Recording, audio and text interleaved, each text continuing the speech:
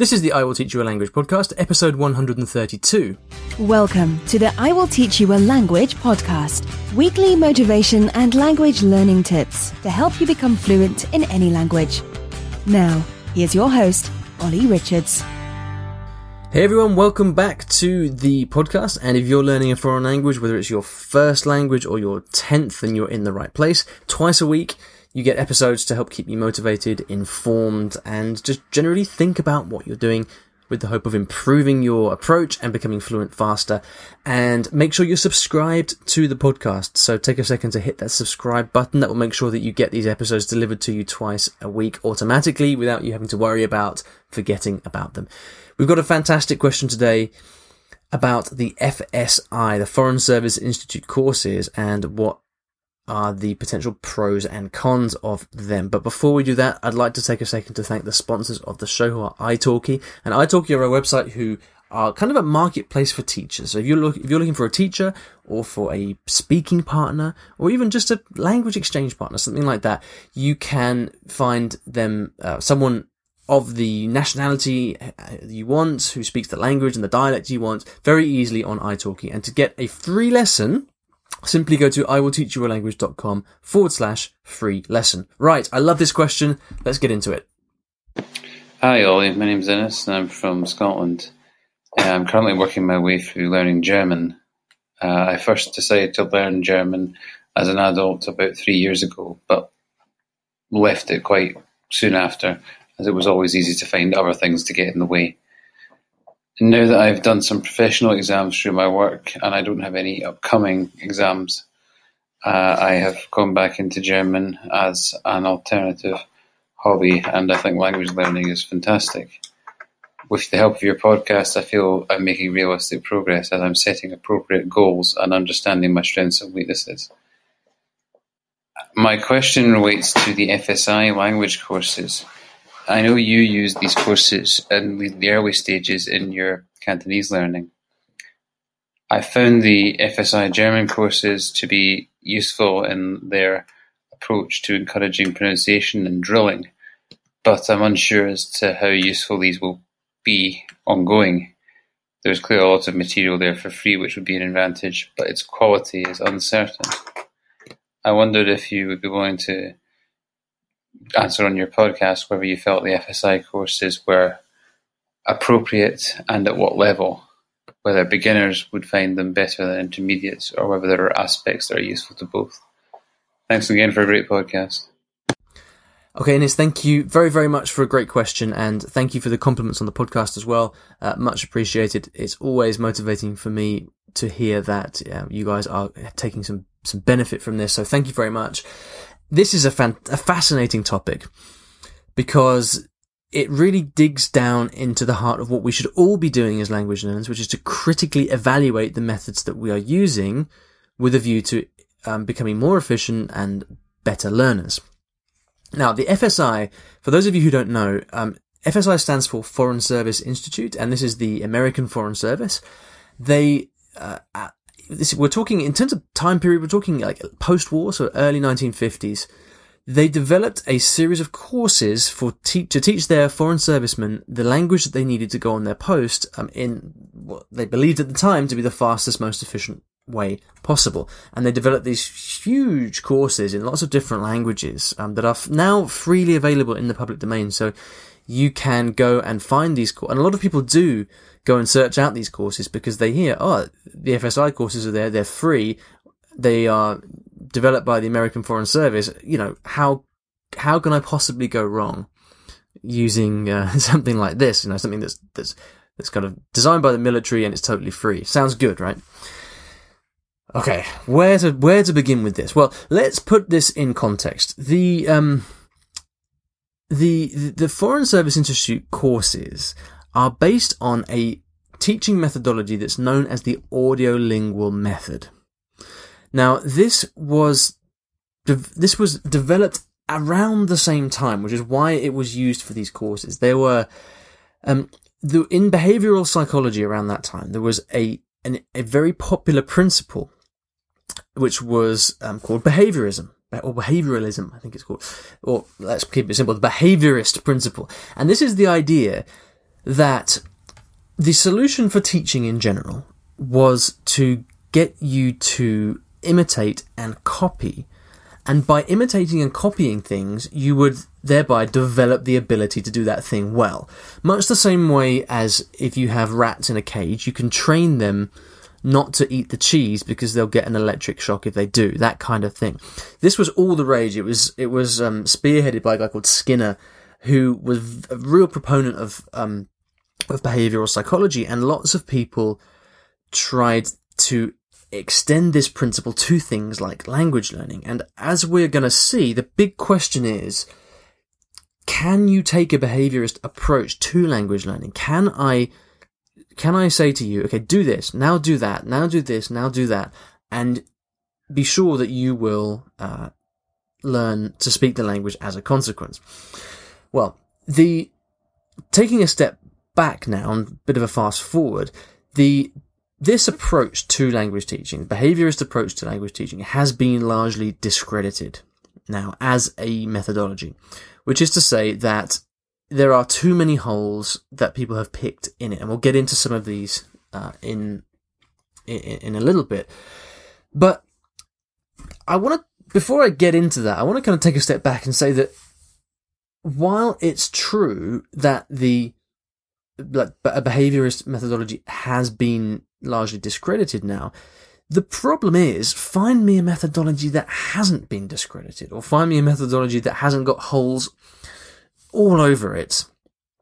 The thing is, when we are, as language learners, when we are looking for and considering methodologies to use, and this is something I sent out in a tweet a couple of days ago, which was, what I said was I think it was something like, the mediocre methodology that you actually follow is infinitely preferable to the perfect methodology that you never find. And the big danger for us as language learners, and I see this all the time, is people are like, does this work? Does that work? They're always searching for the perfect method. And before they know it, the days, the weeks, the months, the years go by, and they haven't actually done any work, okay? Pretty much any language methodology out there, any book that's been thoughtfully written, doesn't matter whether the methodology stands up to critique or not. Anything that's been thoughtfully written, if you actually sit down and follow it, is going to be very powerful for you. Is it the best thing out there? Maybe not, but it doesn't matter, because no one solution, no one methodology is ever going to get you the results that you want. I mean, that much should be obvious, but often it's not. And so, to a certain extent, this whole conversation is kind of moot, because if we are looking to one language course to solve all our problems, then we're asking the wrong questions. Okay, so I wanted to just lay that groundwork and kind of plant a flag in the ground, really, to say that whatever one thing we're looking for, it's not going to be the solution. So let's talk about the audiolingual method in a bit more detail. You're right in this. I did use FSI when I started speaking or learning Cantonese, rather, and it was interesting at first, and certain things about it were very effective. I have to say, I got bored out of my mind before too long, and didn't really get very far into the course. It's very kind of dated, and just generally difficult to follow along. But that's just me, and I'm, the first to say that I'm a pain in the ass when it comes to being a student of anything. I like to do the things the way that I like to do it, and so the fact that I didn't get on with it doesn't mean that you won't, and lots of people I know do. And, listen, I'm sure that those foreign servicemen who went through these courses in the 50s got sensational results. But, the people that, those people that did go on to learn the language fluently and do really well, they, who's to say whether it was because of the FSI training or in spite of it, because those people would have gone to the country, started to integrate, and learned a lot more as a result. So the FSI courses, they have a number of very interesting features, and very good features as well. They focus on pronunciation from the very beginning, so you will get drilled over and over on pronunciation, which is great. There is a focus on the sentence, which, as any of you who follow my stuff will know, I'm a big proponent of looking at the whole language, right? So don't just learn single words, learn full sentences. They're going to give you much more bang for your buck. FSI and the audiolingual method do focus on sentences. And what they tend to do is they will take a structure or a sentence, and then you'll get endless drills on this. Okay. So there's a lot of what you call transformation drills. So you take a sentence and the teacher will say, right, now transform it in this way. So for example, the teacher might say, there is a knife on the plate. And then the students will repeat, there's a knife on the plate. Now, then the teacher might say, spoon. And the students have to say, there's a spoon on the plate. Book. There's a book on the plate. Whatever. This is the kind of basic idea of this method. So you learn to manipulate language in full sentences and transform things. You would continue that kind of example with grammar and with lots of other different stuff as well. And there is a general focus on listening and speaking. So you will be listening and speaking from the start. Okay?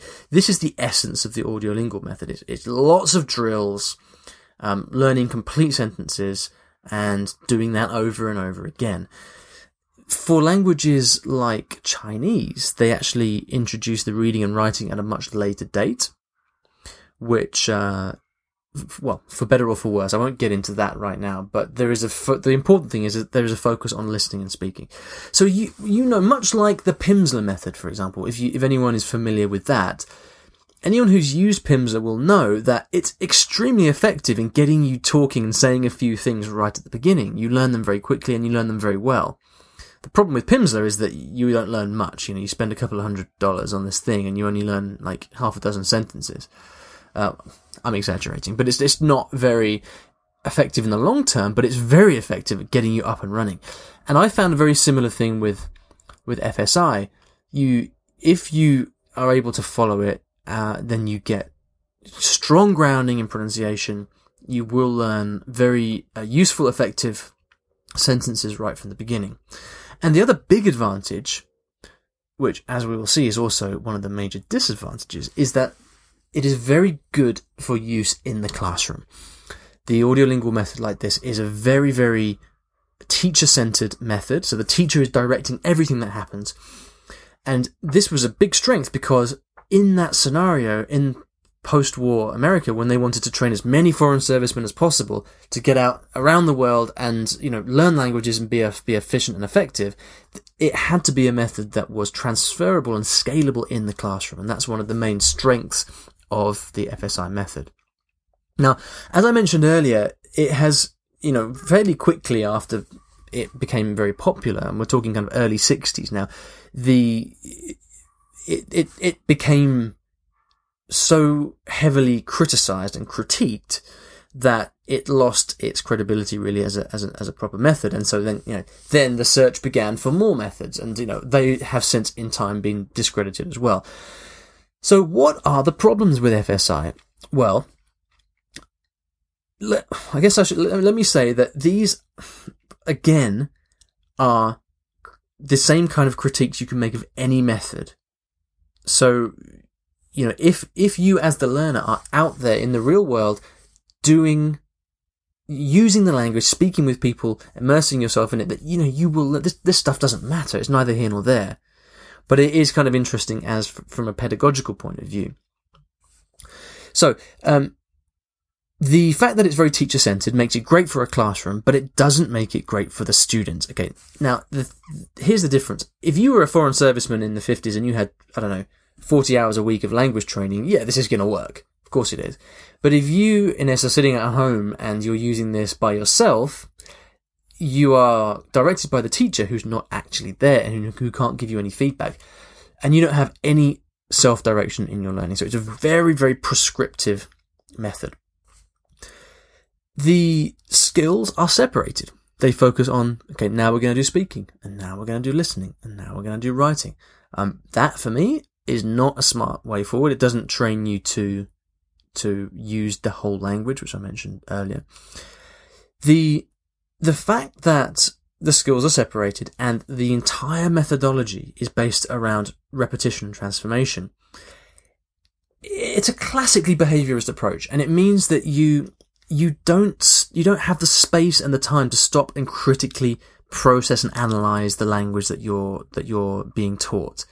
Like, one of my main beliefs about language learning is that you have to be critical. You have to take the time to do the hard work. You have to be presented with a dialogue and rip it apart.